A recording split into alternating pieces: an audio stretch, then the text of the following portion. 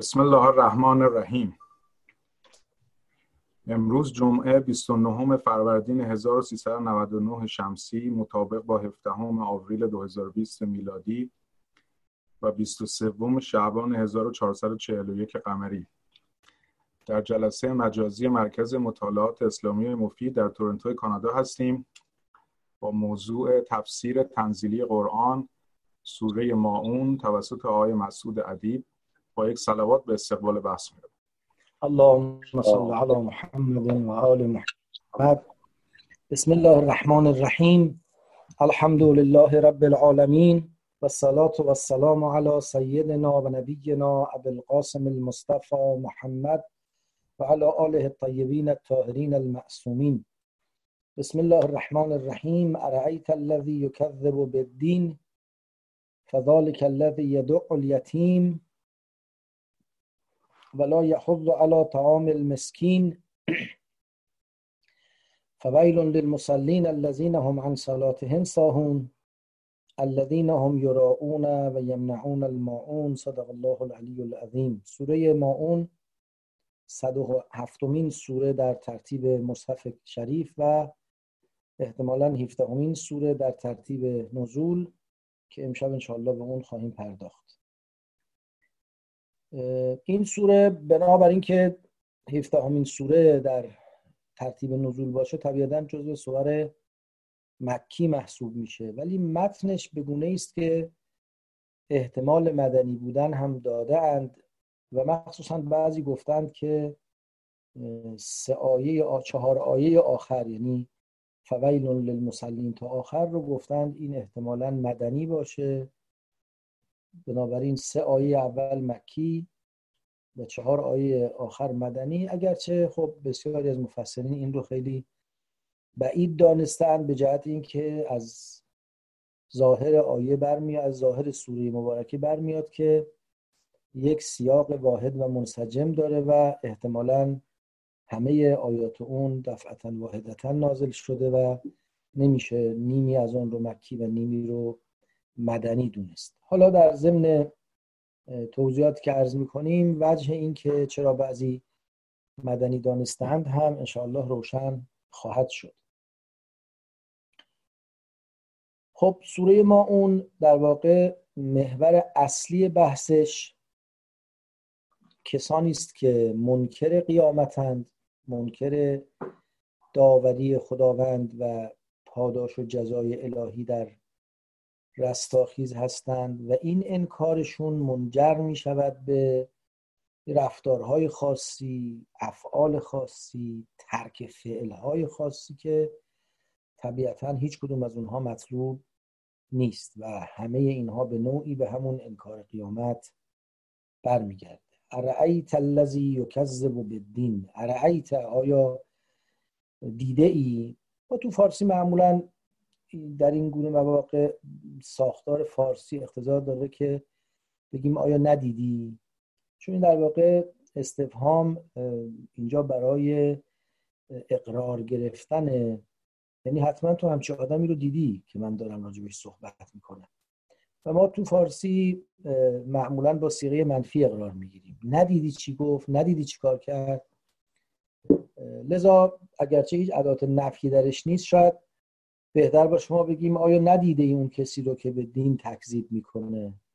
البته میگم اگه بخوایم تحت لفظ معنا کنیم باید بگیم که آیا دیده ای، مشاهده کردی، توجه کردی به کسی که یکذب بالدین، تکذیب میکنه. تکذیب باب تفعیل یعنی یه چیزی رو دارای وصفی دونستن، مثلا تجلیل یعنی چیزی را دارای جلال دانستن، تکریم چیزی رو دارای کرامت دانستن یا به وصف کرامت موصوف کردن. تکذیب یعنی چیزی رو دروغ دانستن، به وصف دروغ موصوف کردن. یکذب بالدین، دین بعضی مفسرین احتمال دادن که منظور از دین یعنی همین آیین و مسلک و در واقع ملت باشه، ولی غالب مفسرین به درستی گفتند که مراد از دین همون جزا و پاداش الهی است که در سوره مبارکه حمد خدا رو صاحب اون دونسته و از روز جزا سخن گفته، مالک یوم الدین گفته، همون دینی که در یوم الدین هست اینجا هم به همون معناست. چون دین به معنای قانون، به معنای جزا، به معنای مؤاخذه و پیجویی، به تمام این معانی به کار میره و اینجا به نظر میاد که با تناسب سیاق همین یکذب به دین به معنای تکذیب روز جزا و پاداش، روز حساب و کتاب، کاملا سازگارتر. خب آیا ندیدی اون کسی رو که روز جزا و حساب و کتاب پاداش رو تکذیب میکنه، یا اون کسی که آیا توجه نکردی، دقت کردی به همچی آدمی؟ خب این آدم چجور آدمی است؟ فذالک الذی یدع الیتیم، این آدمی است که یتیم رو با قهر و شدت از خودش میرانه. دع یعنی راندن، با شدت و قهر راندن. این ظرفایی که مثلا یه چیزی میخوایم برنجی حبوبات توش بریزیم، بعد به شدت تکونش میدیم تا خوب اون تمام خلل و فرجش پر بشه و در واقع جنس تو ظرف کاملا ته بشینه و جا باز بشه، این کارو بهش میگن دعدعه، یعنی تکون دادن، به شدت یه چیزی رو حرکت دادن و راندن. فذالک الذی یدع الیتیم، این اونیست که با شدت یتیم رو از خودش میراند. در تفاسیر گفتن منظور از این، یه دیگه منظور ابو جهل بوده است که مثلا کسی رو رد کرده رفته، یکی گفتن نه منظور ولید ابن مغیره مخزومی بوده، اون دیگری گفته منظور عاص ابن وائل سهمی پدر عمرو عاص بوده، باز یکی دیگه گفته نه ابو سفیان بوده که با اینکه روزی 2 تا مثلا گوسفند چاق و چله یا بزرگ و اینا میکشته، باز یه بار گوسفند کشته بوده، یتیم اومده گفته یه چیزی هم به ما بده، با شدت ردش کرده رفته. خب ما نمیدونیم، ما اطلاعاتمون در حد نیست که داوری کنیم که کدام یک از اینا درست میگن، ولی اصولا 2 نکته رو باید توجه کنیم. یکی، یه سری تلاش ها برای تطبیق دادن پاره از این آیات برای یه آدمایی که مخصوصا پروندهشون بسته شده و رفته. حالا ابو سفیان به یه معنا پروندهش بعد اسلام هم باز بوده و استمراری داشت و بالاخره تیره و طایفه اوی مدتی در قدرت بودن، اگرچه خب بعداً بنی العباس براشون خیلی نسخه پیچیدن. اما مثلا فرض بفرمایید که مثل ولید ابن مغیره مخزومی یا عاص ابن وائل سهمی یا ابو جهل دیگه، اینا نوعاً بعد اسلام اگرچه فرزندانشون بودن و حضور داشتن خیلی مدافعی نداشتن، لذا یه دیدن خب خیلی بهداشتی تر اینه که اینو حواله بدیم به یه آدمی که به هر حال پروندهش بسته شده رفته و دیگه خیال خودمونم راحت کنیم. از این دست تطبیقات باید برحذر بود. و حالا نکته دومی که فرض کنیم نه واقعا هم این آیه درباره مثلا ولید ابن مغیره مخزومی یا عاص ابن وائل سهمی یا هر کس دیگری آمده باشه، خب این بهانه نزول آیه است، روح آیه، معنای آیه که فقط منطبق بر اون آدم نیست. این یه فرصتی بوده، یه بهانه‌ای بوده تا یه مطلبی بیان بشه. و نکته دیگری که میخوام عرض کنم این تأکیدی است که بر یتیم شده. خب واقعش اینه که یکی از آسیب پذیرترین افراد و در واقع اقشار تو جامعه ما معمولا همین یتیم ها هستن، مخصوصا تو روزگار گذشته که خب نظام اجتماعی پوشش چندانی رو ایجاد نمی کرده، حمایت اجتماعی چندانی وجود نداشته. در جزیره العربی که زندگی بسیار سخت و دشواری بوده و برای آدمای بنیه‌دار و خانواده‌دار و پدر مادردارش هم در اون فضای دشوار زندگی کردن خیلی خیلی کار سختی بوده. حالا شما فرض کنید یه آدمی پشت و پناه خودش رو، پدر خودش رو از دست میداده یا به هر حال از یک نوع رها شدگی و بی سرپرستی رنج می‌برده، طبیعتاً این آدم به کمک بسیار احتیاج داشته. لذا اگرچه به نظر میاد هنوز هم خود یتیم بودن، که یتیم معمولاً در مورد کسی گفته میشه که پدرش رو، نان آورش رو و در واقع پشتیبان اشتباهیش رو از دست داده. البته در فارسی ما کسی که مادرش هم از دست بده یتیم میگیم، تو عربی یتیم میگن، لتیم هم میگن، ولی به هر حال معمولا تو فضای اون روز کسی که پدرش رو از دست میداده بیشتر در معرض آسیب بوده. اتفاقا شاید تو جامعه امروز ما و اشکالی اگه کسی بچه مخصوصا نابالغی مادرش رو از دست بده بیشتر آسیب میبینه، چون نوع روابط اجتماعی و اقتصادی به گونه‌ای است که به هر حال مادرها نقش عمده‌تری امروز در سرپرستی و حمایت فرزندانشون دارن. به هر حال من میخوام بگم ضمن اینکه موضوع یتیم مهمه و اصلا نمیخوایم از این موضوع عبور کنیم، ولی روح این آیه ما رو وامی داره که به غیر یتیم به هر انسان دیگری هم که در نظام اجتماعی دچار نقصان شده، در معرض آسیب قرار گرفته و یک سری امکانات و توانایی ها و استعدادهای خودش رو از دست داده باید بهش توجه کنیم. یعنی این تأکیدی که قرآن روی حمایت از یتیم داره رو شما امروز میتونید روی کودکان کار ببرید، روی افرادی که دچار معلولیت، انواع معلولیت‌های جسمی و ذهنی هستن ببرید، روی افرادی که دچار فقر شدیدن به جوری که خانواده امکان حمایت از اونها نداره ببرید و موارد دیگری که حالا در مقام فهرست کردن اونها نیست. بنابراین یکی از عوارض بی‌اعتقادی به دین، به یوم الدین، به قیامت و به حساب و کتاب الهی و تکذیب اون، نه فقط بی‌اعتنایی، اونو دروغ دانستن، باور نکردن و این عدم باور رو در زبان یا در عمل نشان دادن، اینه که انسان نیازمندان به حمایت اجتماعی رو از خودش میرانه، طرد میکنه، بدجورم طرد میکنه. باز یه وقتی ما جواب منفی به کسی میدیم ولی محترمانه، مؤدبانه، به هر دلیلی در قرآن کریم به پیامبر میفرماید که و اما تعرضن عنهم ابتغاء رحمت من ربک ترجوها فقل لهم قولا میسورا. ای پیامبر اگر از اینها روی برمیگردانی، آمده کسی از تو درخواستی داره، تو الان نمیتونی بهش جواب مثبت بدی، از او اعراض میکنی، روی برمیگردانی به امید اینکه خدا حالا یه چیزی به تو بده، بعداً یه رحمتی کنه، عنایتی کنه، دست باز بشه، بتونی انجام بدی کاری و خدمتی رو به اونها ارائه کنی.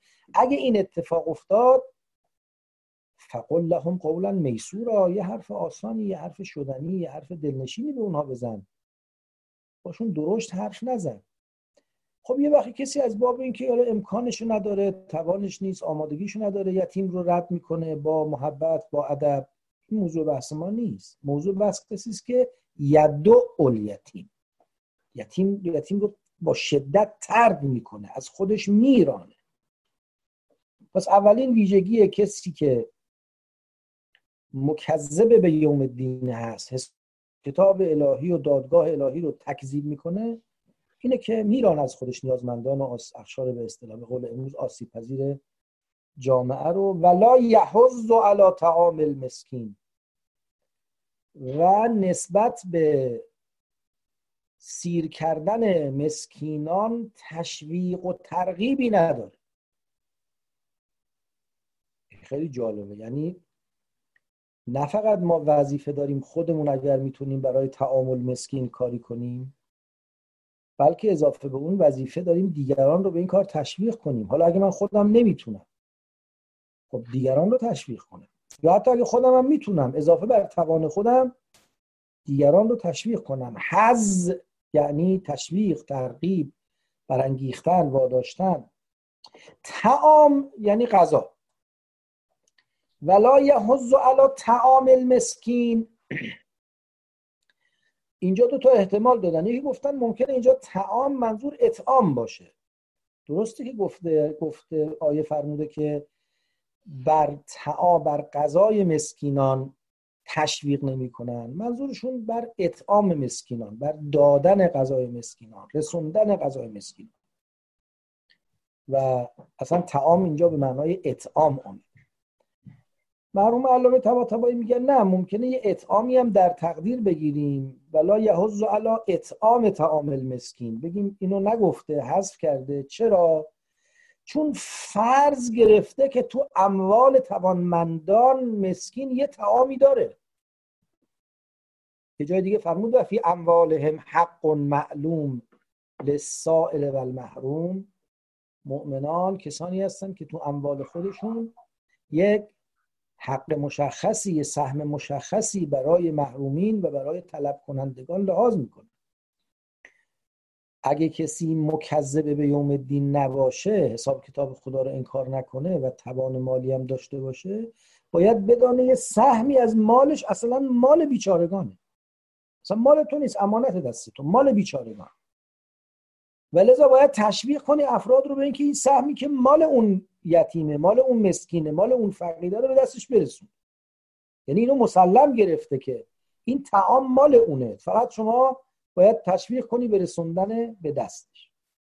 مسکین هم گفتند که در واقع کسی است که شدت فقر او رو به سکون واداشته، زمینگیرش کرده، دیگه به اصطلاح هیچ تلاشی نمیتونه بکنه. گفتن مسکین از فقیر وضعش بدتره و معمولا مسکین و فقیر با هم کم و بیش هم معنا میان. باز در تفسیر گفتن که اگر اینا بدون مقارنت با هم بیان، یعنی فقط فقیر بیاد یا فقط مسکین بیاد، میتونیم به معنای همدیگه بگیریم، ولی وقتی با هم میان یه تفاوت معنایی رو باید بینشون لحاظ کنیم. فقیر یعنی کسی که ستون فقراتش آسیب دیده، سر پا نمیتونه وایسه، از شدت نداری، از شدت کمبود مالی و تهیدستی در واقع قوام زندگی، ستون فقرات زندگیش از هم پاشیده و استقرار و قوام خودش از دست داده.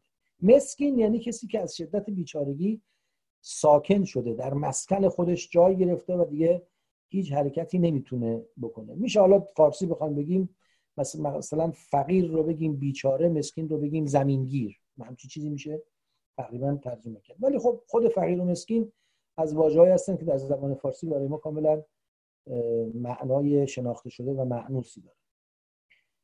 ولا یحض علی طعام المسکین، اون کسی که حساب کتاب الهی رو انکار میکنه تشویق نمیکنه برای طعام مسکین. خب برگردیم به این بحث که گفتیم این سوره مکی یا مدنی. تا اینجاش کاملا به مکی بودن میخوره. حالا مخصوصا اون تفسیرهایی که اینو میگن منظورش نمیدونم عاص بن وائل یا ولید ابن مغیره یا هر کس دیگه بوده، خب با خیال راحت میگن که این سوره مکی. از اینجا یک آیه مطرح میشه که میاد سراغ نمازگزاران. فویل للمصلین، وای بر نمازخونا، بر نمازگزاران. که خب حالا ما که انشالله مکذب یوم الدین نبودیم و یدعو الیتیم هم انشالله نبوده باشیم، چون اصلا یتیما در ما امید ندارن که سراغمون بیان که بعد ردشون کنیم برن. لا یحض علی طعام المسکین هم انشالله نبوده باشیم، اما جزء مصلین انشالله هستیم. حالا فویل للمصلین، وای بر مصلین و نمازخونا.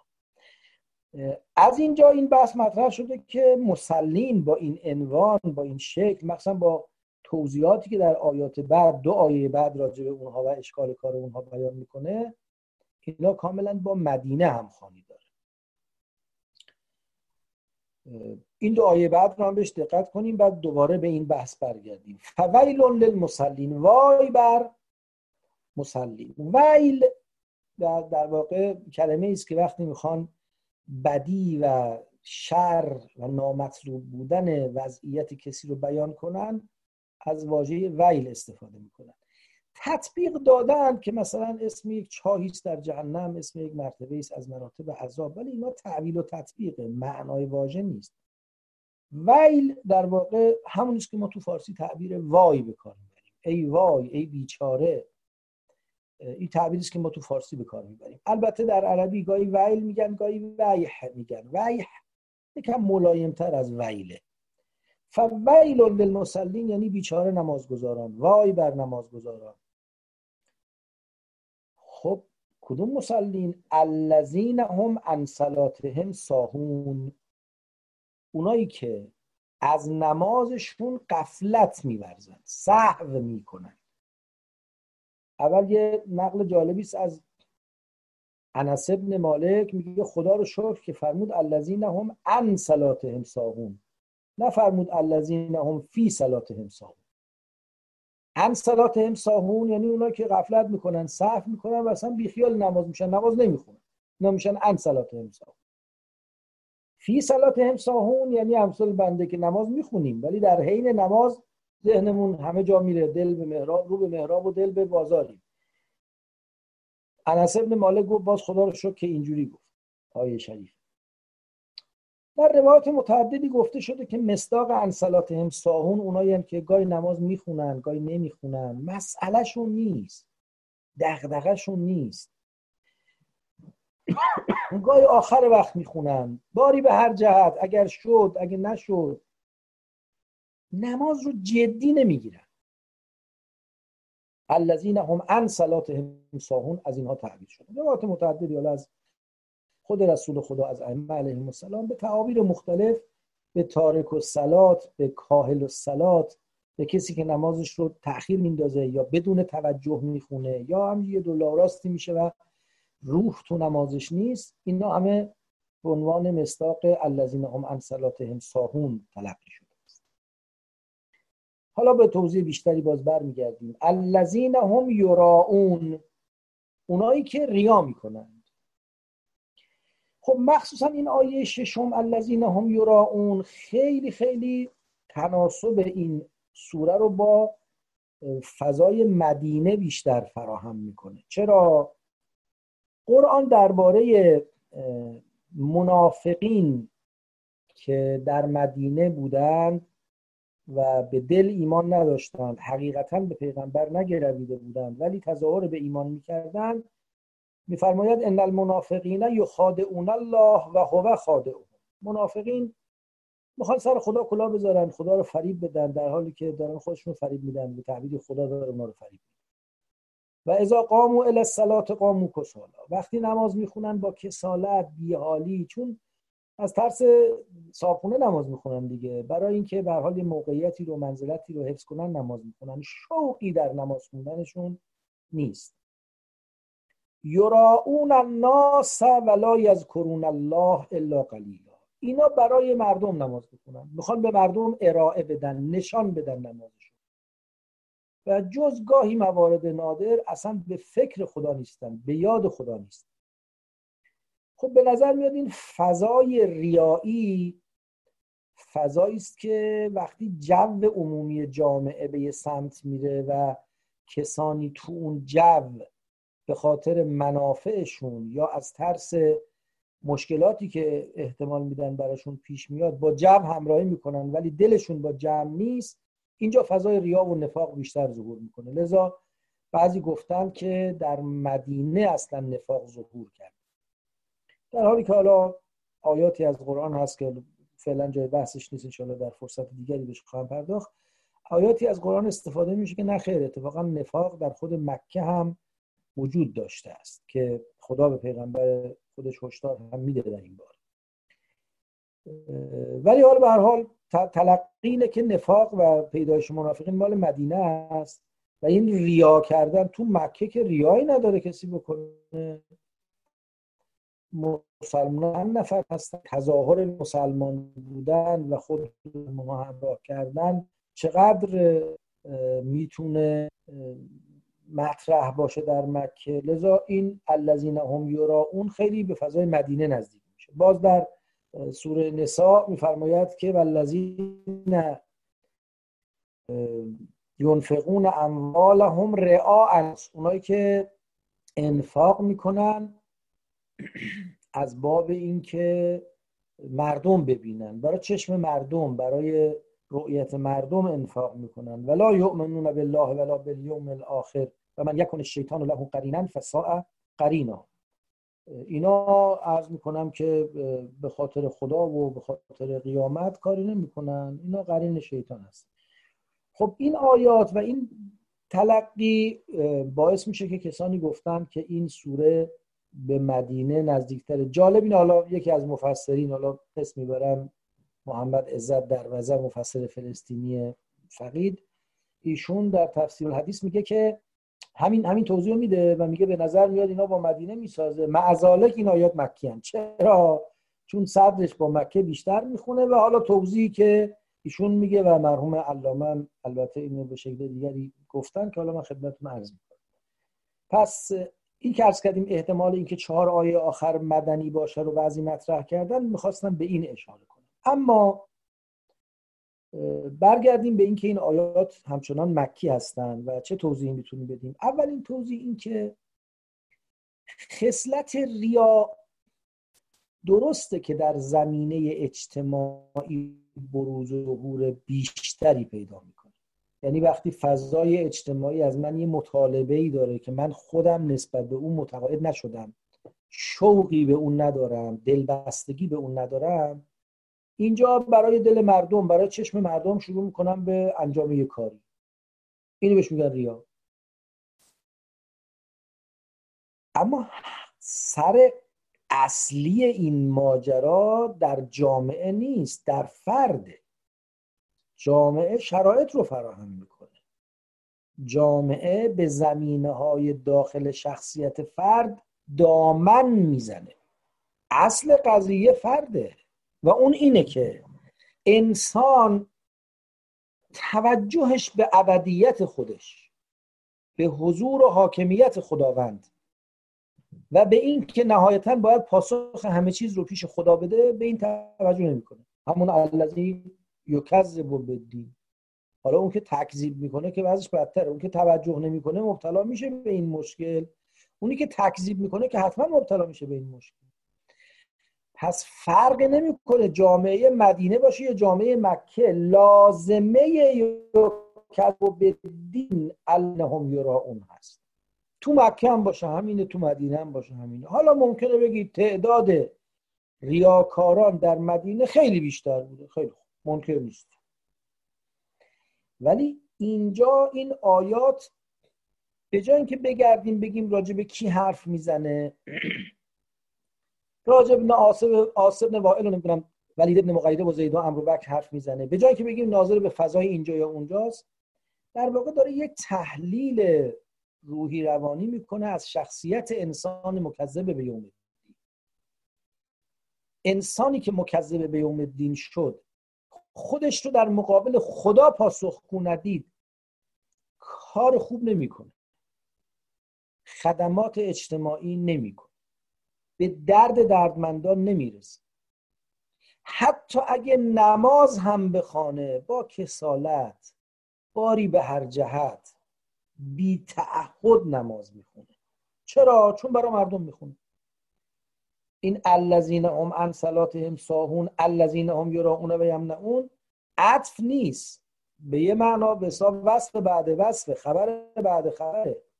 لازمه سهو در صلات ریاه و لازمه ریا سهو در صلاته. اگه آدم برای خدا نماز بخونه که سهو نمیکنه. اگه خدا رو حاضر و ناظر بدانه، اگه خودش رو پاسخگو در مقابل خداوند بدونه که سهو نمیکنه. گفت به یک صاحب دلی گفتن آقا اگر کسی بین مثلا 3 و 4 شک کرد در نماز چیکار باید کرد؟ گفت باید گردنش رو بزنی.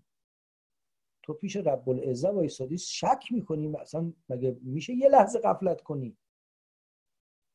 خب حالا یه چاره‌هایی برای که شک بین 3 و 4 ما تعمیر کنیم، این نمازهای پنچرگیری شدهمون خلاصه برای قبر قیامتون بفرستیم، یه فکرایی کردم براش. ولی حقیقت نماز اگر آمد شک 3 و 4 معنا نمیده. شک کنه 3 و 4 مال نماز امسال بنده است که حالا با یه لاستیک پنچری میخوایم لنگ لنگان تا جایی بریم. اگه نماز شد سهو توش اتفاق نمیافته. اگه نماز شد ریا توش اتفاق نمیافته.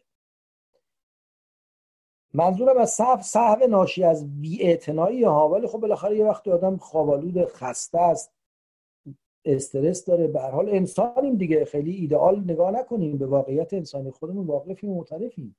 لذا سهو تو صلات رو هم براش راه چاره گفتن، روایات هم گفتن، فقها هم فتوا دادن. نمیخوام کار یه جوری مطرح کنم که از واقعیت فاصله بگیره، ولی میخوام این نکته رو عرض کنم که لم اصلی این بی‌اعتنایی به سرنوشت دیگران، این راندن یتیم، این تشویق برای خدمات به نیازمندان نکردن و بی‌اعتنایی به سرنوشت اونها. لم اصلی که باعث میشه ما نماز رو جدی نمیگیریم، ارتباط با خدا رو جدی نمیگیریم و اگر هم انجام میدیم برای ظاهر سازی در میان مردم هست و لذا چنین نمازی نه مستحق ثواب که مستحق ویل، مستحق واویلا گفتن هست. لم اصلی همه اینا یکذب به یوم الدین هست، تکذیب این که ما باید پیش خدای تبارک و تعالی پاسخگو کارهای خودمون باشیم. خب این ریا البته دارای مراتبی است. حالا بحث ریا خودش بحث مفصلی است. به یه معنا از یه مراتبی از ریا میشه گفت که به این راحتی ها نجات پیدا نمیشه کرد. اولا در پاره روایات ریا رو نوعی شرک دونستن. یه روایتی از رسول خدا صلوات الله علیه و آله نقله که ان اخوف ما اخاف علیکم الشرک الاصغر، اونی که من خیلی میترسم به سرتون بیاد شرک اصغره. قالوا یا رسول الله و ما الشرک الاصغر، گفتن ای رسول خدا شرک اصغر دیگه چیه؟ قال صلی الله علیه و آله و سلم الریا، حضرت فرمود ریا شرک اصغره. باز یک روایتی از رسول خدا نقله و مشهوره که فرمود الشرک اخفا من دبیب نملة السوداء علی الصخرة السماء فی اللیلة الظلماء. عین همین روایت تو درباره ریا هم نقل کردن که الریا اخفا من دبیب نملة السوداء الی آخر. معنیش اینه که شرک از رد پای یک مورچه سیاه روی سنگی سخت در شب تاریک ناپیداتر. دیگه نهایت مبالغه‌ای که میشه در مورد ناپیدایی اثر یک واقعیت ارائه کرد اینه، رد پایی که از یک مورچه سیاه در شب تار روی سنگ سخت میشه تشخیص داد. ولی خب هست دیگه، تشخیصش خیلی سخته، میکروسکوپ میخواد گاهی وقت، نورافکن قوی میخواد. و عرض کردم همین تعبیر رو الریا اخفا من دبیب نملة السوداء از حضرتشون نقل کردن. خیلی وقتها اگر عمل خودمون رو واکاوی کنیم میبینیم که به هر حال خدا خیلی توش حاشیه است، شریک خیلی داره خدا. وقت تو روایت هم هست که خدا میفرماید من خیلی شریک خوبی هستم و با هر کی منو شریک کنید من همه سهم خودم رو میدم به اون. روایت فراوانی است که طرف رو فردای قیامت میارن بهش میگن که تو میتونستی الان تو بهشت اینجا باشی، جاشو تو بهشت نشونش میدن. بعد میگن که خب حالا برای رسیدن به اینجا چی داری؟ میگه من جهاد کردم. میگن خب تو جهاد کردی که بگن خیلی قهرمانی، خیلی شجاعی. گفتم مبارکت باشه، مزدشو گرفتی، فی امان الله. من نماز خوندم. خب تو نماز خوندی که مردم بگن عجب عابد زاهدیه. مردم هم گفتن مزد نمازتم گرفتی، بی حساب، این برو به امان خدا. من انفاق کردم. انفاق کردی که دور خونت جمع بشن تحویلت بگیرن، خب مزدش هم گرفتی. خیلی کار مشکل میشه، خیلی کار مشکل میشه. این مشکل شدن کار برای نیست که پشیمون بشیم بگیم آقا اصلا نخواستیم، ما از اولش از میخوام خرمون کورگی نم نداشت، بی خیال بشیم. ما برای اینه که بدونیم اولا خیلی برای خودمون حسابهای ویژه باز نکنیم، خاطر جمع از این نشیم که حالا مگه خدا بهتر از منم داره، خیلی دلش هم بخواد دیگه بنده به این خوبی و نازنینی که گاهی ته ذهن و ضمیر ماها هست یه جایی هم خودش نشون میده. خیال میکنیم که حالا ما خیلی بندگان خوب و مقربی هستیم و بعد تعجب میکنیم که چرا مثلا این آدمایی که به هیچ گونه آدمای خوب و مقربی نیستن مثلا از فلان موقعیت فلان وضعیت برخوردارن. من که اینقدر طاووس علیین هستم و اینقدر نازنین هستم، خلاصه هر شب ملائکه در خونه ما نمیان یه مائده از اونایی که برای مریم عذرا علیها السلام میبردن برای منم بیارن. ته ذهنمون از این چیزا زیاد میاد. یکی رو من عرض میکنم که توقعمون رو بیاریم پایین، یکم تلاش کنیم حالا تا میشه، تا هر چی در توانمون هست دیگه، بقیه‌اش هم توکل بر خدا، یه ذره شناسایی کنیم این عوامل تاثیرگذار رو که این کارهایی که میکنیم برای کی میکنیم. تهش چی میخوایم ازش؟ خیلی در آوردن یه عمل خالص و فقط محض خداوند کار سختی. خدا رحمتش کنه، اون بزرگ گفت که من تو تمام عمرم 2 رکعت نماز برای خدا نخوندم. بعد توضیح داد گفت نماز برای خدا اینه که بیان کلید بهشت و جهنم رو به من بدن، بگن آقا این بهشت در بس مال خودت، هر کس هم میخوای با خودت ببر. این جهنم هم کلیدش دست تو قفل کن، نه خودت لازمه بری، اگه هر کس هم میخوای نذار بری جهنم. خاطرم جمع شد، حالا میگن 2 رکعت نماز بخون. بازم من میخونم. حالا ما نماز برای خدا رو فعلا خیلی تمنا نمی‌کنیم، کار سختیه. ما برای بهشت و جهنم هم خیلی وقتا نماز نمیخونیم. من اونقدر که از مؤمنین حساب میبرم، اونقدر که برام مهم مؤمنین منو تحویل بگیرن، جامعه منو آدم خوبی حساب کنه، اونقدر تو فکر این که بهشت و جهنم چی عذاب در میاد خیلی وقتا متاسفانه نیستم. لذا فویل للمصلین الذین هم عن صلاتهم ساهون الذین هم یراؤون و یمنعون الماعون. حالا یمنعون الماعون در واقع از جنس همون دوتای اوله، یدعو الیتیم ولا یحض علی طعام المسکین. ماعون از معن میاد. معن یعنی چیز قلیل، کم. برای ما اون تفسیرهای زیادی گفتن. یه دی گفتن این چیزایی که همسایه ها به هم قرض میدن، مثلا نمیدونم کاسه و کوزه و انبردست و نمیدونم بی زحمت برو در خونه فلانی متهشون رو بگیر، چکشش رو بیار، ما میخ میخوایم بکوبیم. از این کاریشه که حالا تو این کشور نمیدونم هست یا نیست، خیلی کم شده، ولی خب برای توی مثلا زندگی سنتی خودمون زیاد اتفاق میافتاد دیگه. یکی یه دیگه گنده داشت، همه محله باش آش میپختن، یکی یه تبر داشت همه باش چوب خورد میکردن و هاکس. یعنی گفتن ماعون این چیزاست، کاسه و کوزه و دیگ و دیگچه. روایاتی گفتن ماعون یعنی آتیش و نمک و آب و یعنی چیز کالاهای مصرفی که باز در دسترس. در یه تفسیر در واقع شسرفته گفتن ماعون یعنی اون چیزهای کم ارزش و کم قیمتی که اتفاقاً مورد نیاز همگان هست یا در دسترس همگان و مورد نیاز همگان هست. شاید بشود بر این اساس اگه بخوایم به زبان امروز حرف بزنیم بگیم نیازهای اولیه‌ای که از عهده برآوردنش ما برمیاییم. یعنی این کم بودنش رو از طرفی در این بگیریم که جزء نیازهای اولیه است، حداقل‌های زندگیه، از طرفی هم چیزیست که ما به عنوان همسایه، دوست، هموطن میتونیم برای دیگران تأمین کنیم. پس ماعون یعنی اون چیزایی که جزء حاجات اولیه و پیش پا افتاده مردمه، حاجات زیربنایی و بنیادی مردمه به یه معنا، و بعدم در دسترس ماست، از عهده‌اش برمیایم. خب این آدمایی که مکذب به دین هستن، آخرین صفتی که در آیه 7 ذکر میکنه اینه که یمنعون الماعون، ماعون رو از دیگران منع میکنن، در اختیار دیگران قرار نمیدن. میتونه کاری کنه دیگری هم نون بخوره، میتونه کاری کنه دیگری هم از یه حداقل‌هایی برخوردار بشه، میتونه امکانات موجودش رو با دیگران به اشتراک بگذاره، میتونه دست دیگری رو بگیره، ولی نمیکنه. براش مهم نیست دیگری. چرا؟ چون یکذب بیوم الدین، چون قرار نیست جوابگوی حساب و کتاب پیش خدای تبارک و تعالی باشه. خب مجموعه کاملا مجموعه منسجمی است، لذا نمیشه گفت که این آیات یه نصفش تو مکه آمده نصفش مدینه. نقلم میگه که این آیات مکیه. اون سوال و اشکالی هم که پیش میاد که ریا و در واقع سهو در صلات به فضای مدینه سازگارتره رو اینجوری به نظرم میشه جواب داد که در واقع داره از حقیقت یک نوع رفتار و اخلاق در انسان سخن میگه، نه از تحقق خارجیش در یه جامعه خاص یا افراد خاص.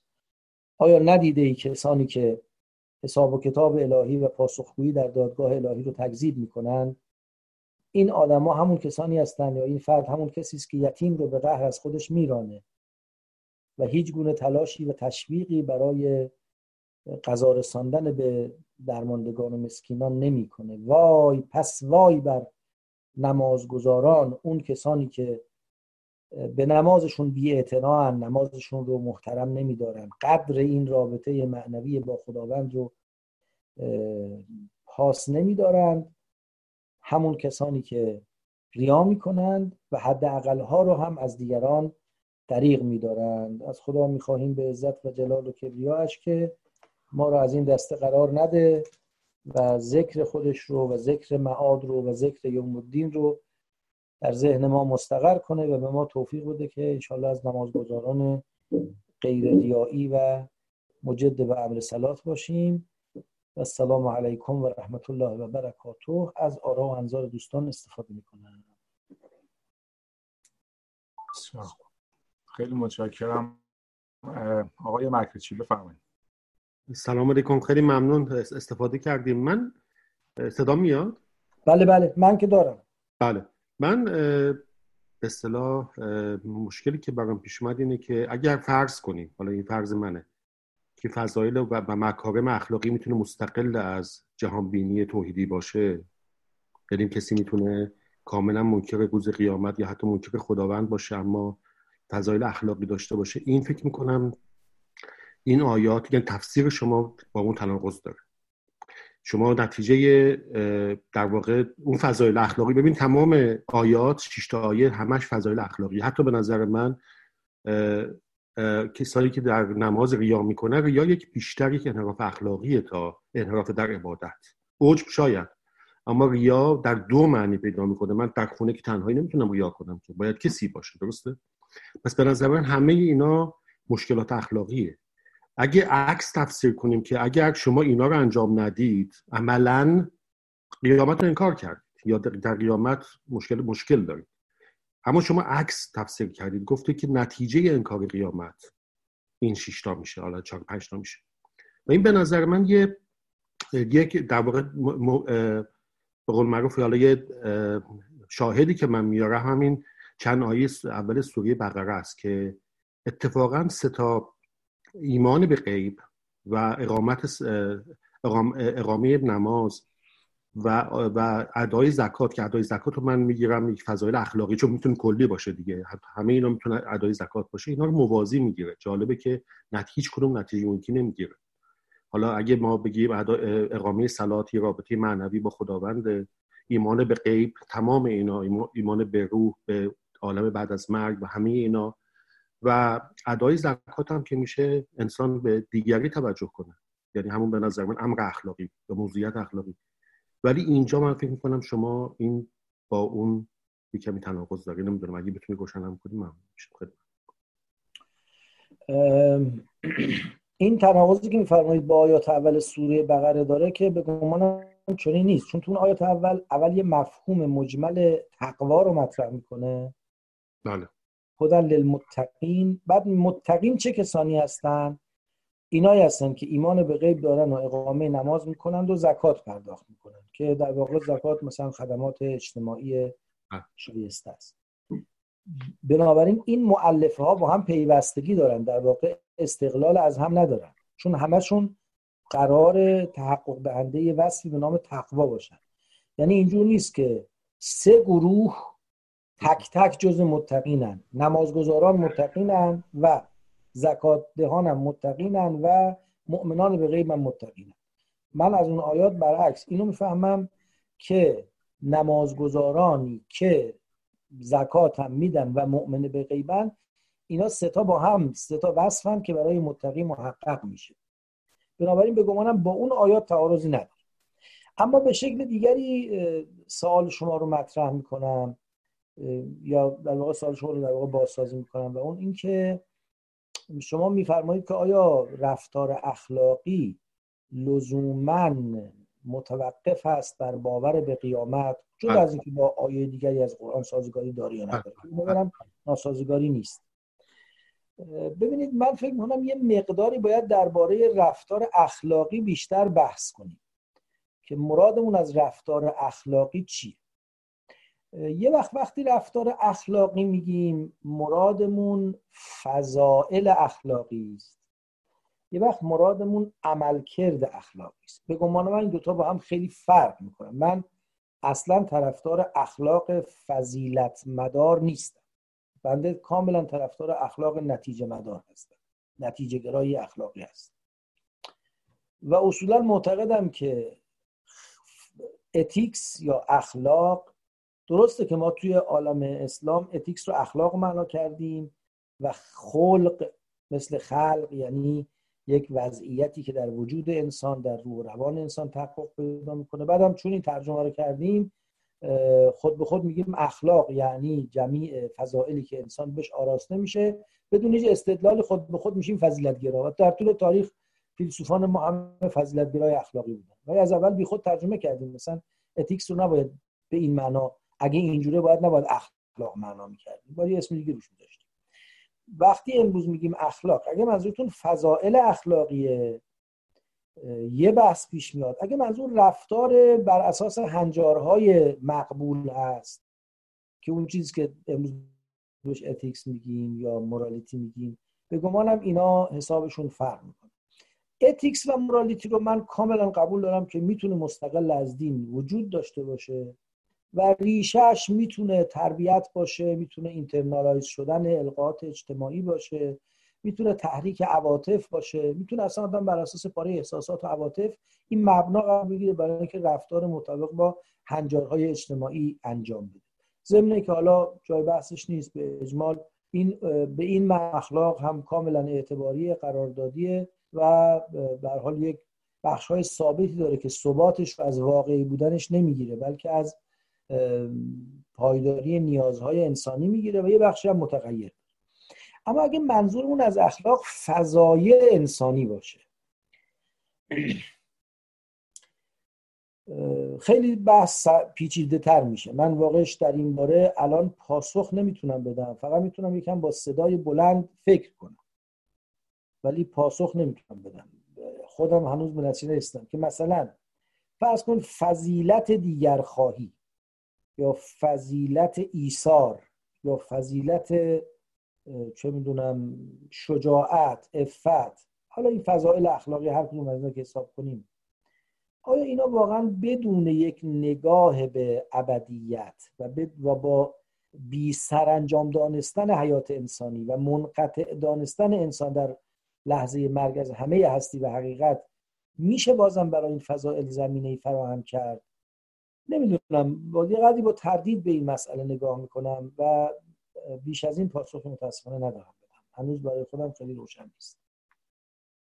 خیلی ممنون، دست شما درد.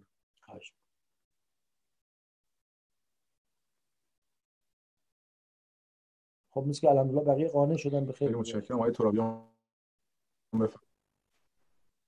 نه آقای ترابیان بفرمایید. من خیلی متشکرم از زحمتی که کشیدید. من یه سوال کوچیک دارم.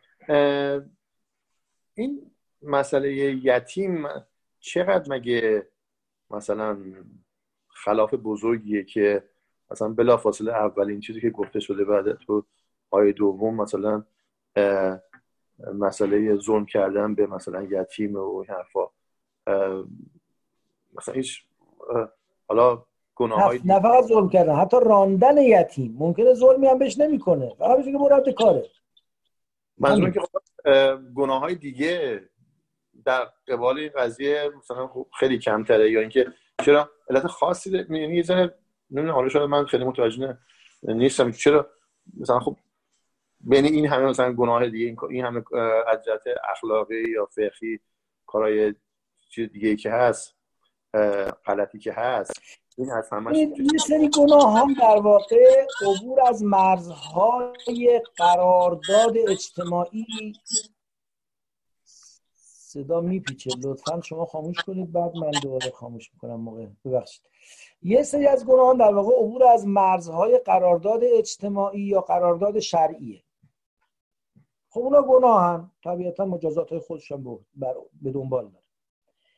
اما یه سری گناهان اصلا بحث قرارداد اجتماعی و شرعی نیست، حاکی از یه روحیه است در انسان، یک نوع مثلا حالا چه می‌دونم ددمنشی، یک نوع بی‌اعتنایی به سرنوشت دیگران، یک نوع سنگ شدگی، جمود شخصیت انسانی است که اینا خیلی خطرناکترن تو نگاه قرآن. ما برامون مهمه که اولین مسئله اینه که این طرف مثلا فلان واجبش رو انجام میده، نه پاک و نجس و حلال و حرام رعایت میکنه، نه اینا مقررات شرعی مهم هم هست.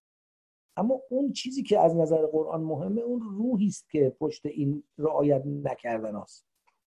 این آدم که سهو از نماز داره چرا داره؟ خب به اونم اشاره کرده، ولی سهو از نمازش در واقع بی‌اعتنایی به برقراری رابطه با خداونده و اکتفا کردن به رابطه با انسانها در عرصه نماز. و قبل از اینکه به این بپردازه، اینکه اتفاقا رابطهش با انسانها هم بر مبنای عطوفت و رحمت و خیرخواهی نیست. و حالا چرا به خصوص یتیم را اگر می‌فرمایید که عرض کردم، چون واقعا یه مشکل بزرگی بوده، امروز هم هست، امروز هم هنوز واقعا نظر میاد از آسیب پذیرترین اقشار جامعه یتیم‌ها هستن، ولی در این حال اون روز خیلی حادتر بوده مسئله نسبت به امروز. بنابراین اگر سوالتون اینه که اصولا چرا سنخ اینجور مشکلاتی رو مطرح کرده که مثل بی‌اعتنایی به یتیم و تشویق نکردن برای کمک به نیازمندان، که پاسخ بنده این هست که برای که اینا در واقع از اون روحیه منیت و خودخواهی و دنیا طلبی انسان خبر میده و تو این آیه، تو این سوره مبارکه این روحیه رو در واقع بهش حمله کرده و این روحیه رو نتیجه تکذیب قیامت دونسته. اما اگر میگید حالا تو همین مجموعه گناهانی که از این دسته، مثلا چرا به جای یدعو الیتیم ظلم به مستضعفین رو اول نگفته، من فکر میکنم علتش همون اهمیتی داد بوده که تو جامعه اون روز مثلا رسیدگی به حال ایتام درش خیلی اهمیت وجود داشته. خیلی متشکرم. خواهش می‌کنم. بفرمایید.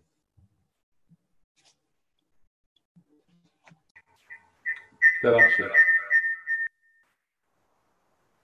صدای من میرسه دیگه. من سوالم نگرانم که یه قدری تکرار سوال استاد محترم جناب آقای مکرچی باشه. حالا چون سوال ایشون رو درست نفهمیدم، این سوال خودم رو عرض میکنم، اگه تکرار سوال ایشون باشه که دیگه بیموره.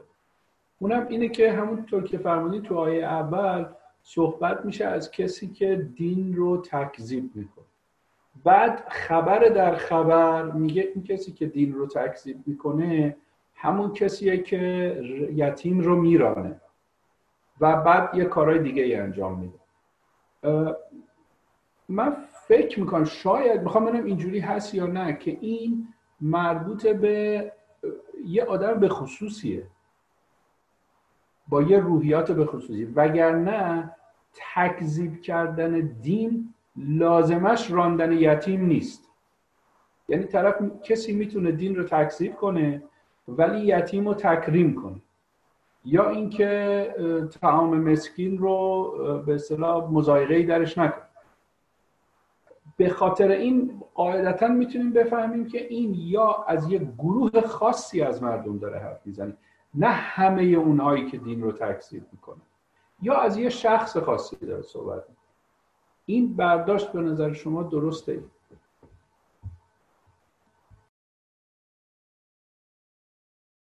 این که مراد شخص خاصی باشه رو من به نظرم میاد وجهی نداره که تو قرآن مطرح بشه. یعنی من عرض کردم که حتی اگه واقعا هم داستان ناظر به شخص خاصی باشه، ازش باید الغای خصوصیت کرد و به عنوان یه توصیه عام بهش نگاه کرد. این آیات فقط برای یه آدمی نبوده که حالا مثلا مچ یه آدمی رو سر بزنگاه بخواد گرفته باشه، لذا حتما عامه. اما اگه بخواد بگید نه، یه گروه خاصی از انسان‌ها، یه سنخ خاصی، در واقع تیپولوژی یه سنخ خاصی از انسان‌ها رو داره مطرح میکنه، من با این مخالفت ندارم و به گمانم در واقع برمیگرده به بخشی از همون سالی که آقای مکرچی فرمودن و اون این که آیا میشه یه انسانی در عینی که مکذب به دین عرض کردیم، منظور از دین حساب کتاب و پاسخگویی در بنده ها، نه دین به معنای شریعت و آیین، دین همونی که در یوم الدین مالک یوم الدین میگیم. میشه یه آدمی مکذب به یوم الدین باشه و در عین حال دیگر خواه باشه، در عین حال خودشو در مقابل فقیر و یتیم و مسکین متعهد بدونه، در عین حال اهل ریا نباشه؟ نمیتونم قاطعا بگم چنین نیست و میگم برای خودم واقعا هنوز سوال با قدری ابهام مواجهه. اما آنچه میخوام عرض کنم اینه، ببینید یه آدمی به زبان انکار میکنه ولی در سویدای دلش یه تعهدی احساس میکنه. یه وقت شما دارید راجع به دانشکده فلسفه، راجع به آکادمی، راجع به یکی دو نفر آدم خاصی که تو فضای کاملا آکادمی حرف میزنن و میاندیشن صحبت میکنید. اینجا در واقع مثل که دارید راجع به آزمایشگاه حرف میزنید. تو کف جامعه ممکنه اون آدم دیگرخواه، حق طلب، فداکار، اگه بهش بگی میگه برو بابا خدا پدرت بیامرز، این قصه رو آخوندا در آوردن، اینا رو مثلا برای مسئله نیست. ممکنه اظهار تعهد به شعائر و به چارچوبای دین نکنه، اما حدس من اینه، میگم دارم با صدای بلند در این زمینه فکر میکنم، با مطمئن نیستم، حدس من اینه که این آدم در سویدای دلش، در باطن شخصیتش یه مسئولیتی، یه پاسخگویی، مسئولیت یعنی همین پاسخگو بودن دیگه، برای خودش احساس میکنه. این مسئولیت در مقابل کی؟ در مقابل یه موجود برتر، در مقابل بگو جهان، هستی، نمیدونم روح برتر. ممکنه تو این تبیین‌ها هزار تا دعوا باش پیدا کنی، ولی این آدم این مسئولیت و تعهدش واسه این رفتارش میشه. بحث کسانی است که این مسئولیت و تعهد رو ندارن، محور عالم خودشون هست. من نمیتونم باور کنم یه همچین موجودی بتونه دغدغه درد دیگران رو داشته باشه و اگر عبادتی میکنه و ارتباطی برقرار میکنه ساهیانه و ریاکارانه نباشه. من به گمانم عبادت همچین آدمی هم ریاکارانه است، اصلا دغدغه دیگران نمیتونه داشته باشه. اما لازمه این مسئله نیست که مثلا اگه این سوره مکی باشه که احتمالش قوی تره، یعنی این سوره در وقتی اومده که هنوز این نظام شریعت، این نظام اعتقادات، این نهاد اجتماعی که پیغمبر خدا مؤسسش بوده هنوز درست شکل نگرفته. پیامبر در آغاز کار یه دعوتی است به اینکه آقا یه خبرایی در عالم هست، در مقابل اون خبرها بی تفاوت نباشید، احساس مسئولیت بکنید. یه کسایی میگن آقا خبری نیست، برو زندگی بکن. با این منطق به گمانم نشه کسی رو پیدا کرد که هم کاملا بگه آقا هیچ خبری به هیچ جای نیست و هیچ مسئولیتی ما در قبال هیچ کسی نداریم، در این حال دیگرخواه باشه و فداکاری بکنه. به گمانم پیدا کردن این یه قدری سخته. بله ما آدمایی داریم که الان مسلمان نیستن، حتی نمیدونم به خدای ادیان باور ندارن، اصلا نگاهشون یه نگاه مثلا غیر دینیه، ولی در عین حال اخلاق و تعهد و این چیزها رو دارن. ولی وقتی خوب بشینی با آدم حرف بزنی میگه بله من خدای شما رو قبول ندارم، من حرف آخوندا رو قبول ندارم، خودشو در مقابل نمیدونم روح هستی، در مقابل یه حقیقت غیبی همچی چیزی خودشو متعهد میدونه. اینا عرض کردم در حد حدس و گمان عرض کردم، مطمئن نیستم که آنچه دارم میگم شسته رفته و درسته. اگه سوال آقای فروزان در همین رابطه است بفرمایید، چون چند تا سوال دیگه هم تو لیست داریم. بفرمایید. اگه اجازه بدین من ادامه سوالم مطرح کنم. شما فرمودید که این افراد در دلشون یه تعهدی نسبت به یک موجود برتر فلان اینا حس میکنن و این کاری که میکنن نسبت به یتیم و مسکین و اینا به خاطر اینها ممکنه باشه. من میگم میشه حتی فرض کرد که همچین تعهدی هم احساس نکنن. ببینید یک آدمی میگه که من اگه به یتیم کمک کنم وضعیت جامعه بهتر میشه، در نتیجه زندگی دنیایی اجتماعی من بهتر میشه، اصلا هیچ قدرت برتری هم وجود نداره، هیچ به اصطلاح سوپریر پاوری هم نیست و اینها، همینه که هست. و اگه یک کسی از گرسنگی بمیره این برای جامعه خوب نیست، این مثلا بچهش ممکنه بعداً تبهکار بشه یا خود این یتیم ممکنه بعداً به راه انحراف بره، امنیت منو به خطر بندازه و هیچ اصلا جنبه معنوی نداره، کاملا 100% با نیت مادی این کار رو انجام میده. من فکر می‌کنم که اون قسمتی که فرمودید جواب این موضوع نیست. یعنی بایستی تصور کرد که این آیه داره از یه گروهی از مردم حداقل صحبت میکنه.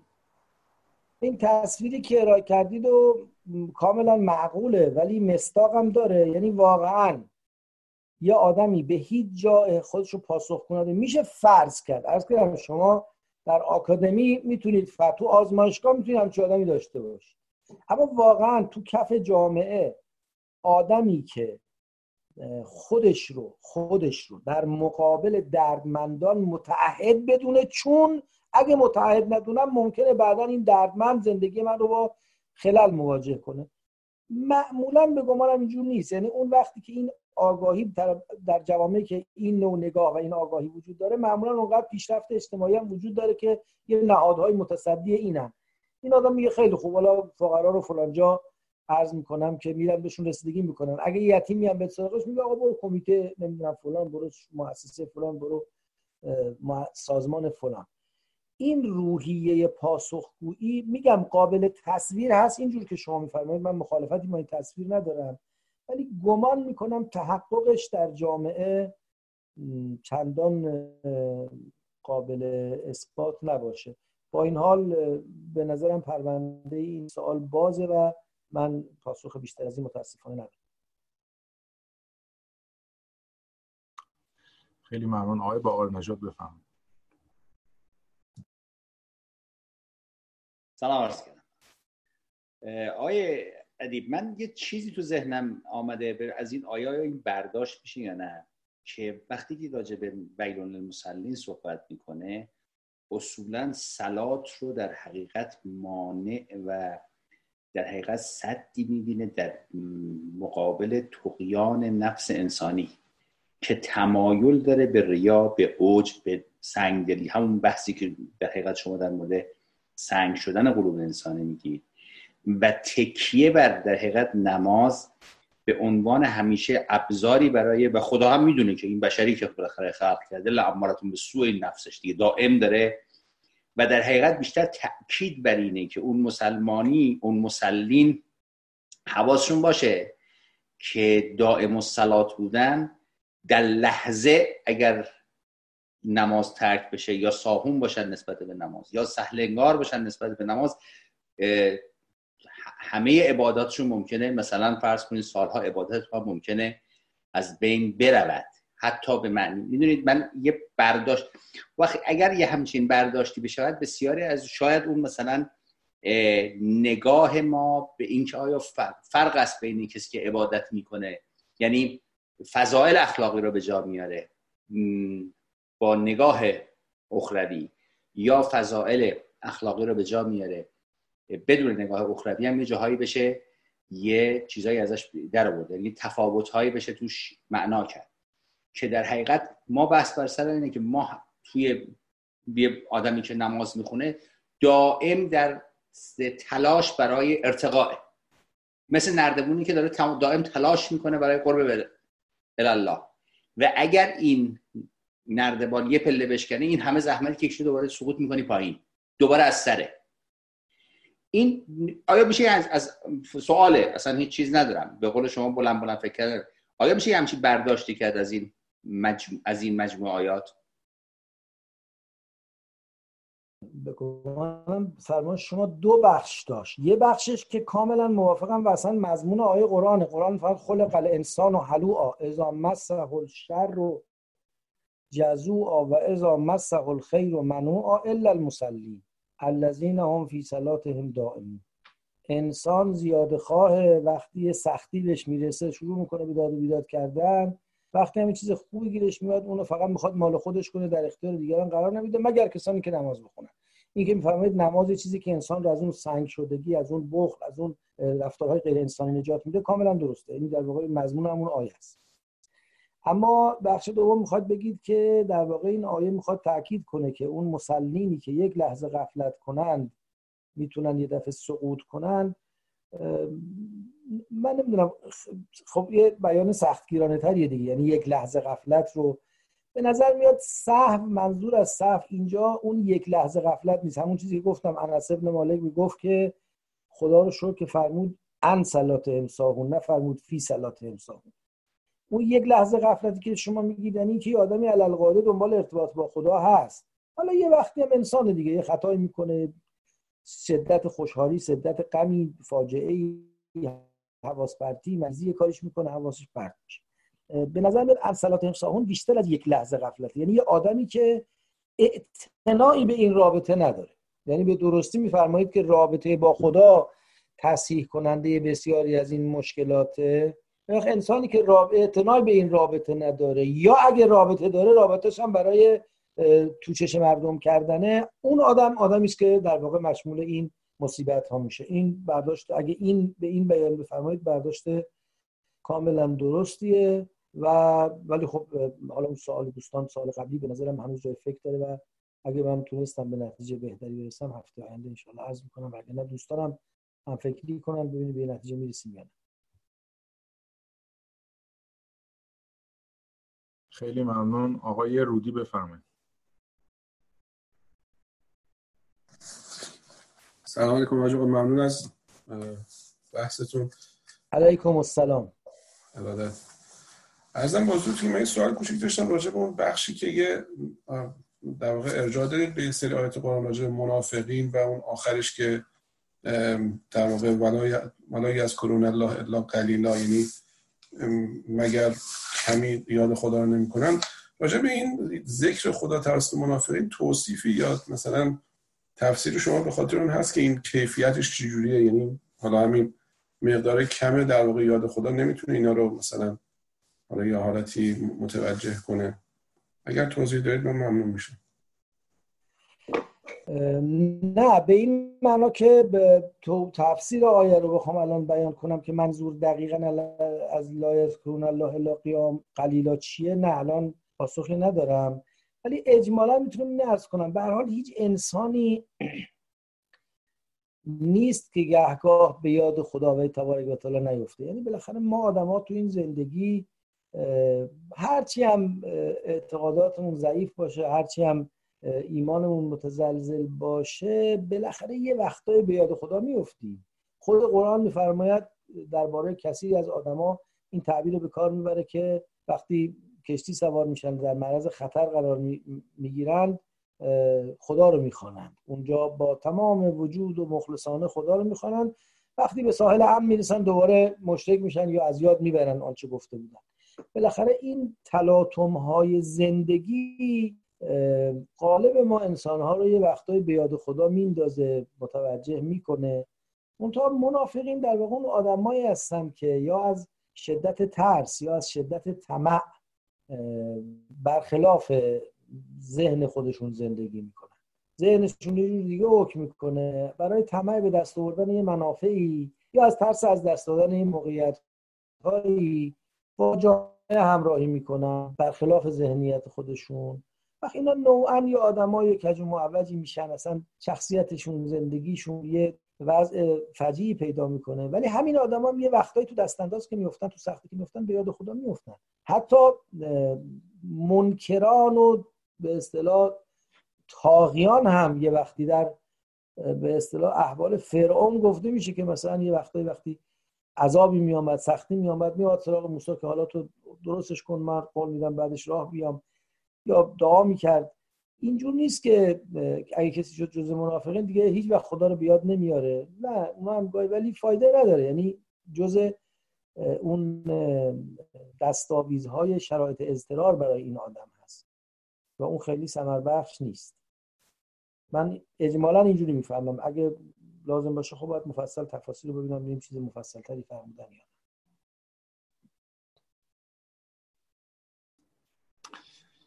خیلی ممنون. آقای تیماچی بفرمایید. سلام عرض می‌کنم دکتر. من علیکم السلام و رحمت الله. دو تا سوال دارم. البته یه سوال شما لابلای سوال دوستان جواب دادین و فقط من تکرار مکررات میکنم. من برداشتی که از این آیه قرآن دارم، چون الان خیلی مشکلات کلانت جامعه هست توسط دولت‌ها داره حل و فصل میشه. همین رسیدگی به ایتام اگر در حد فامیل نزدیک باشه که خب ناخودآگاه خانواده‌ها بهش میرسن، اگر نه دولت به صورت در متولی اصلی این کارو به عهده میگیره و عملاً از دوش ماها شاید ساقط بشه. رو در حد محبت کردن اگر ما بدونیم، خیلی موقع ما متوجه نمیشیم که این شخص پدر داره، مادر داره یا مشکلی براشون پیش اومده. شاید این به این صورت کلیه که انسان‌ها نباید نسبت به مشکلات اطراف جامعهشون در حقیقت بی تفاوت باشن و یه جوری نهی به این قضیه میزنه. این برداشت من از این آیه قرآن است. نکته دوم در مورد ریا که شما فرمودین، الان چیزی که توی دنیا هست که مثلا یه نفر میره یه کمکی به یک دانشگاه میکنه، میگه پای تمام این مثلا در حقیقت دانشنامه یا این پروژه ها تو این زمینه که مثلا من دارم کار میکنم اسم من باشه. آیا اینو جزو ریا حساب میشه؟ یک، و اگر بخوام جلوی اینو بگیریم، اینو به عنوان ریا حساب کنیم که حالا جلوگیری کنیم، عملا دیگه هیچ تشویقی توی جامعه ایجاد نمیشه که مردم بیان این حرکت بکنن. من اینکه ریا یک چیز دیگه باشه، چیز درونی باشه، مثلا آدم پیش خودش فکر کنه بگه اگر این کارو مثلا من این کارو انجام میدم فقط به این که اسمم در حقیقت گفته بشه، اگر غیر از این باشه امکان نداره این کارو انجام بدم. حالا برای سوال خودم هست، این چه خودم خواهم اگر احیانا کسی این کمک رو بکنه و بگه اسم منو بزنی، جزء موارد ریا حساب میشه یا خیر؟ خواهش میکنم. اون نکته اولی که فرمودید و مخالفتی ندارم، یعنی قبول دارم که ممکنه اشکال روابط اجتماعی تغییر کنه، یه روزی بیاد یتیم دیگه هیچ به کمک مالی من احتیاج نداشته باشه، یا مسکین رو کاملا سازمان‌های اجتماعی در اطعامش بکوشن، من همین که مالیاتم رو مرتب بدم یا مثلا ماهانه پولی به سازمان‌های اجتماعی کمک کنم کفایت کنه. ولی به این نکته هم در این حال میخوام توجه بدم و عرض کنم که اتفاقا یه مشکلی که امروز وجود داره و شاید گذشته کمتر وجود داشته، آدما خیلی سانتیمانتال ترن، خیلی احساساتی ترن. در گذشته یتیم اگه نونش میرسید، حالا درد بی باباییشو خودش کاریش میکرد. الان خیلی وقتا یتیمایی هستن که نونم دارن اما اون فقدان روحی، اون احساس افسردگی، اون احساس تنهایی پدرشون در میاره.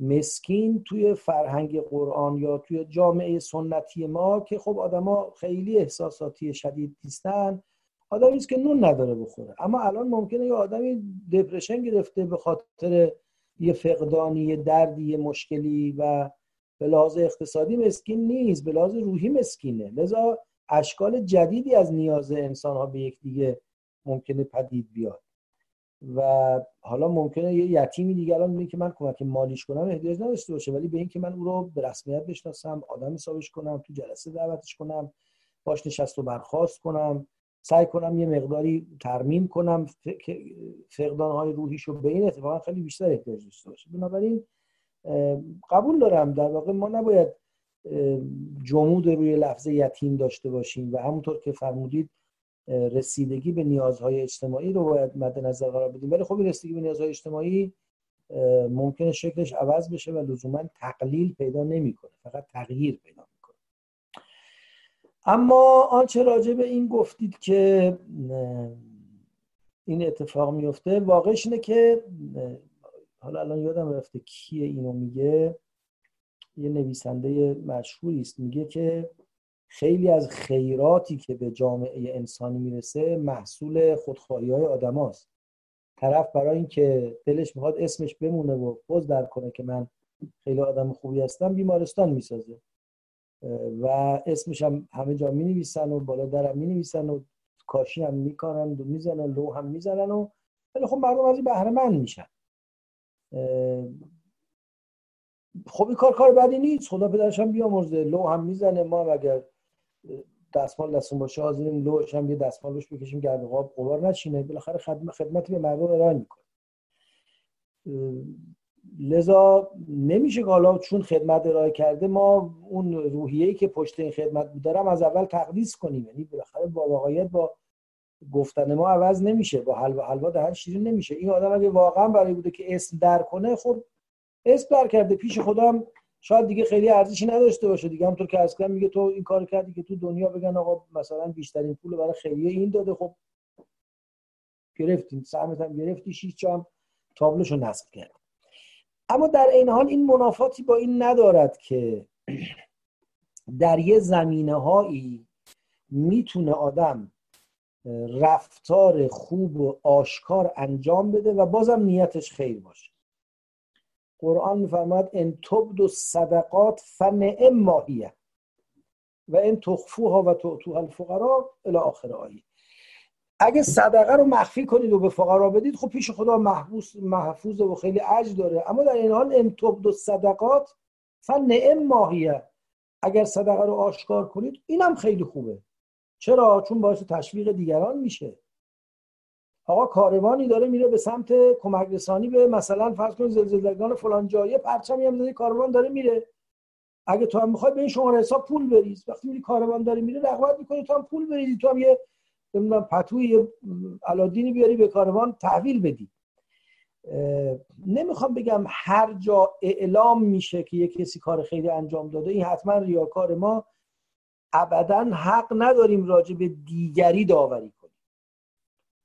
من هر جا میبینم کسی پای تابلوش نوشته که این مثلا بیمارستان، این موقوفه، این خیریه از بخشش فلان کس بوده، باید این احتمال بدم که آدم چه آدم خوبی بوده، هم پول داده، هم میخواد دیگران تشویق کنه، ان شاءالله که اینطور بوده باشه. او خودش باید حساب از خودش بکشه که این کارو کردم که خدا از من راضی باشه و تابلو رو زدم تا بقیه ببینن و تشویق بشن، یا این کارو کردم تا مردم بگن چه آدم خوبیه کیف بکنم. خودش که آدم میدونه چه کار است، خدا هم میدونه آدم چه کار است.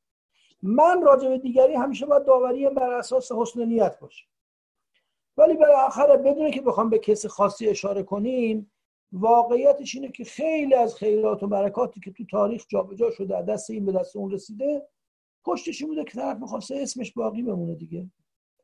بالاخره یک زبید خاتونی برای که اسمش تو تاریخ باقی بمونه، برای اینکه نمیدونم جاودانه بشه، 18 کیلومتر قنات کشیده، ولی مردم مکه سالهای سال و همین حاجیان ازش آب خوردن. خدا پدرشم بیامرزه، درد بالاش بذاره تو تاق سر اونایی که همو اموالو داشتن یک قرون به کسی ندادن. من نمیدونم، شاید واقعا نیت زبید خاتونم نیت خیر و حقی بود. آخه داستان خیلی عجیبی هم داره این صدقه جاریه زبید خاتون که حالا دیگه جای گفتنش نیست، ولی عرض میکنم که من باید در مورد او گمان خوب ببرم، خودش باید ارزیابی کنه که قناتو برای چی کشیده. به هر حال این که میشه محمل خوبی درستی برای داوری درباره کسانی که آشکار میکنن و اعلام میکنن خدمات خودشون رو، میشه محمل درستی براش پیدا کرد و ما موظفیم بر اساس اون محمل درست داوری کنیم، اما هر که خودش باید از خودش سخت حساب بکشه. بسیار خیلی ممنون. آقای سپهری بفرمایید.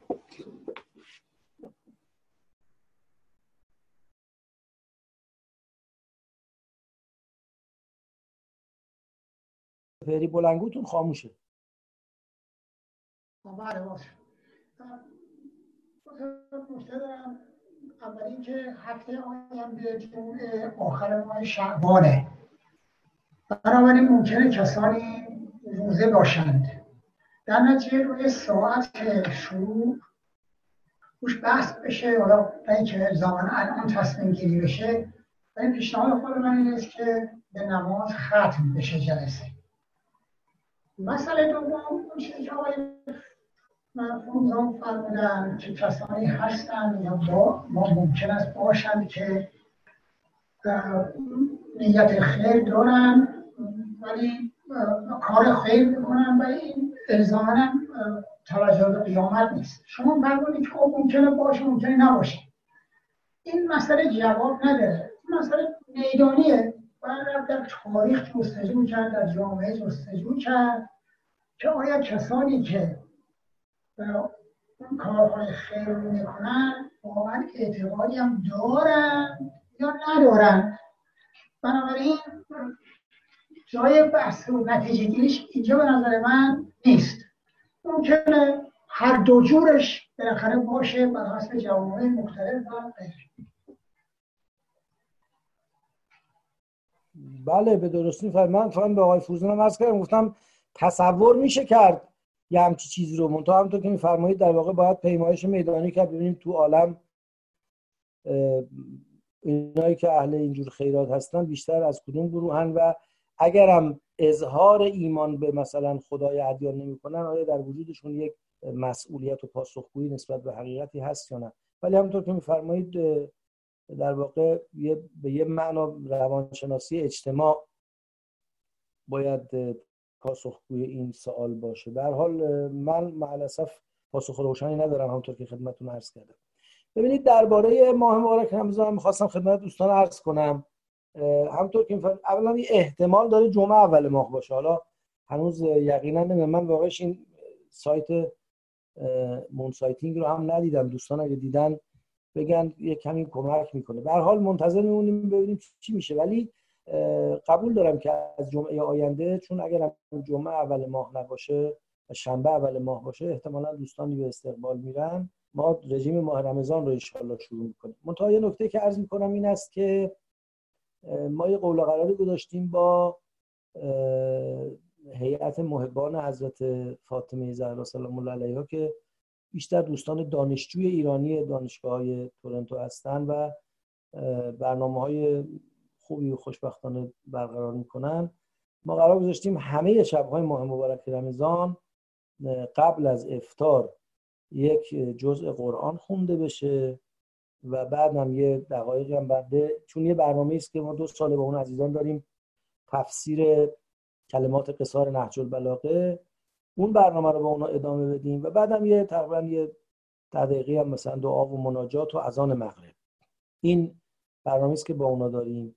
لذا من اجازه میخوام که این برنامه جمعه شب‌ها رو که احتمالاً 3 شب در ماه رمضان داشته باشیم، چون احتمالاً یه جمعه شب 23 ماه مبارک خواهد بود و دیگه فرصت این که بخوایم هم اینو داشته باشیم هم برنامه سحر داشته باشیم شاید نباشه. این 3 شب رو با اجازهتون 9:30 شروع میکنیم تا 10:30 یا 11 طول میکشه، چون شب شنبه هم است و بالاخره فرداش میتونن دوستان استراحتی کنن. پیشاپیش عذرخواهی میکنم. 9:30 شروع میکنیم برای اینکه قبل مغرب اون برنامه به اصطلاح قبل اذان رو داشته باشیم و این برنامه قرآنمون رو ان شاءالله 9:30 تا 10:30 11 سعی میکنیم تمومش کنیم. البته الان که شد 1 ساعت و نیم، فکر کنم تا 11. آقای دوستبری موافق چندان نیستن ظاهرا. عرض من این بود که اون برنامه قبلی قاعدتا مجازی است، ممکنه دیگران هم بخوان از اون برنامه استفاده بکنن. حتما لینکش رو توی همین گروه خواهیم گذاشت. همون بنابراین اگر اطلاع رسانی بشه حتما انشاءالله حتما لینک اون برنامه رو با اجازه ادمین های محترم که حضور دارن در همین سایت، در همین کانال تلگرامی خواهیم گذاشت انشاءالله. اونم با زوم انجام میشه، منتها عرض میکنم که اونم با همین در همین فضای زوم خواهد بود و لینکش رو انشاءالله هر روز در همون گروه تلگرامی خواهند گذاشت، گروه مرکز مطالعات اسلامی مفید خواهند گذاشت انشاءالله. تا الان هم برنامه‌ای بوده، مثلا ما شب نیمه شعبان باز لینک اینو گذاشتیم، دوستان زیادی هم از گروه شرکت کردن، از گروه مفید شرکت کردن و همینطور وقتای دیگه سعی کردیم کارو بکنیم. انشاءالله به فضل خدا لینک اون رو در 2 گروهی که رو دسترسی هست میذاریم که اگه کسی میخواد شرکت کنه. خب آقای مکریچی بفرمایید. خیلی ببخشید من یه سوال کوچیک دارم. من یادم مرحوم حاج آقا مجتبی تهرانی میفرمود که این رابطه ای هست بین ماندگاری صدقات جاریه و اخلاص کسی که صدقه میکنه. آیا مستند قرآنی یا حدیثی از این داری؟ من یادم نمیاد، یعنی واقعیتش مال خیلی وقت پیشه، ولی خیلی ایشون تاکید میکرد که اگر چیزی ماندگاره، بیمارستانی، مسجدی، راهی، مثلا این نشون میده چقدر طرف اخلاص داشته در کارش. خیلی حرف قشنگ و دلنشینه، ولی من الان مستند قرآنی و روایی تو ذهنم نیست. مثلا ما روایت از امام صادق علیه السلام داریم که اگر کسی در راه خدا انفاق کنه خدا او رو رشد میده، اونو پرورش میده براش. یا مثلا روایت داریم که اگر کسی صدقه رو مخفی کنه خدا آشکارش میکنه. شاید مثلا این طول زمان هم مصداقی از اون باشه. من الان نمیدونم ایشون رحمت الله علیه بر اساس مثلا تمسک به یه نص خاص این رو فرمودن یا برداشتشون از مجموعه این نصوص بوده.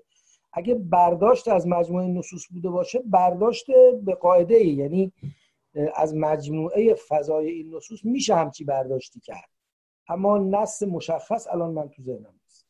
خیلی خواهش. آقای اکبری آخرین سوال بفرمایید.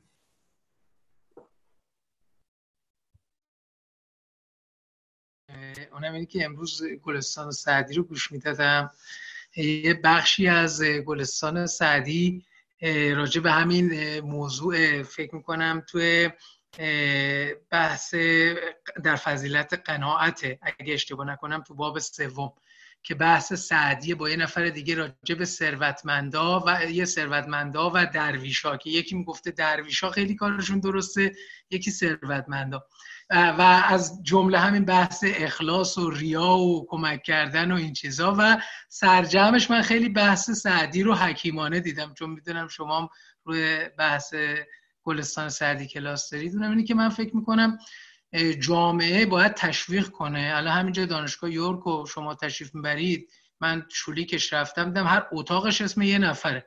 جامعه باید تشویق کنه که هر نفر بیاد کمک کنه، اسمش هم اتفاقا خیلی درشت بزنه و اون کار رو انجام بده. از اون طرف هم نهاد قانونی باید وجود داشته باشه که ببینه این پولی که داده از راه درست در آورده، وظایف قانونیشو انجام داده یا نداده. این دو تا مسیر مختلفه. یعنی موضوع اخلاص فردی رو همونطور که شما هم تاکید کردید به نظر من نباید قاطی این موضوع کنیم. بذار اصلا مدرسه بسازه، اسمش هم خیلی بزرگ با فونت 1000 بزنه، اون بالای مدرسه بسازه. اگه پولشو از راه درست در آورده، مالیاتشو داده، دزدی نکرده، خب بزنه، اون دیگه خودش میدونه و خدای خودش. ما موضوع کمکاری تو اینو خیلی بیشتر داریم تا موضوع ریاکاری. من اینجا واقعا چون یه زمانی خودم برای دانشگاه خودمون یه ذره پول میرفتم به قول معروف کمک میگرفتم، اینجا که اومدم حسرت خوردم میبینم میزان کمکی که اینا میکنن و در واقع اینقدر دونیشن داره هر دانشگاه به عنوان یه سورس اصلی در مقایسه با دانشگاه‌های ما که همش به بودجه وصله. خواستم این نکته رو فقط عرض بکنم. خیلی ممنون از مباحث خوبی که فرمودید. اجازه فقط این نکته عرض کنم، این دو مطلب کاملا صحیحی که شما فرمودید یه سومی هم داره. یعنی یه بحث اینه که این مالو از طریق قانونی و حلال و درست به دست آورده باشه، یک. دو، بیاد در راه درست مصرف کنه، خیرات برای کار تحقیقی بده، دانشگاه، بیمارستان و امثال اینها که خب اینجا هم خوشبختانه زیاد هست و ای بسا خیلی از اینا واقعا با یه اخلاص این کار میکنن. ما خیال نکنیم اخلاص فقط مخصوص مسلماناست. خیلی از اینا واقعا با این نیت‌های بسیار بسیار خداپسندانه این کار میکنن. اینم دو، که در واقع تشویق کنیم افراد بیان و جامعه میدان بده و اسمش هم به قول شما با فونت بزرگ اونجا بزنه. اما همه اینا جنبه‌های اجتماعی مسئله است. جنبه فردی که خود اون آدم باید از خودش حساب بکشه. اون وقتی پولش حلاله، کار خوبم داره میکنه، باز خودش باید نیت خودش رو ازش حساب بکشه که من چقدر واقعا خلوصه. اون دیگه مسئله فردی خودشه و اصلا یه فضایی است که ربطی به اتفاقاتی که تو اجتماع میفته نداره. اون اتفاقات اجتماعی بحثه، اون فضای در واقع ارتقاء روحی و معنوی که فرد برای خودش باید رقم بزنه با این کارهای بحث دیگه است. بسیار خب، خیلی ممنون از آقای ادیب و همه دوستان. با یک صلوات ختم مجلس رو اعلام میکنم. اللهم صل علی محمد و آل محمد. منم از حسن استماع دوستان متشکرم و به هر حال امیدواریم که هفته آینده، پس با اجازهتون هفته آینده ساعت 9:30 شب این جلسه خواهد بود و انشاءالله حالا از یا جمعه یا شنبه هم برنامه قرائت قرآن رو خواهیم داشت. به فضل الهی اعلامش تو گروه خواهیم داشت. و السلام علیکم و رحمت الله و برکاته.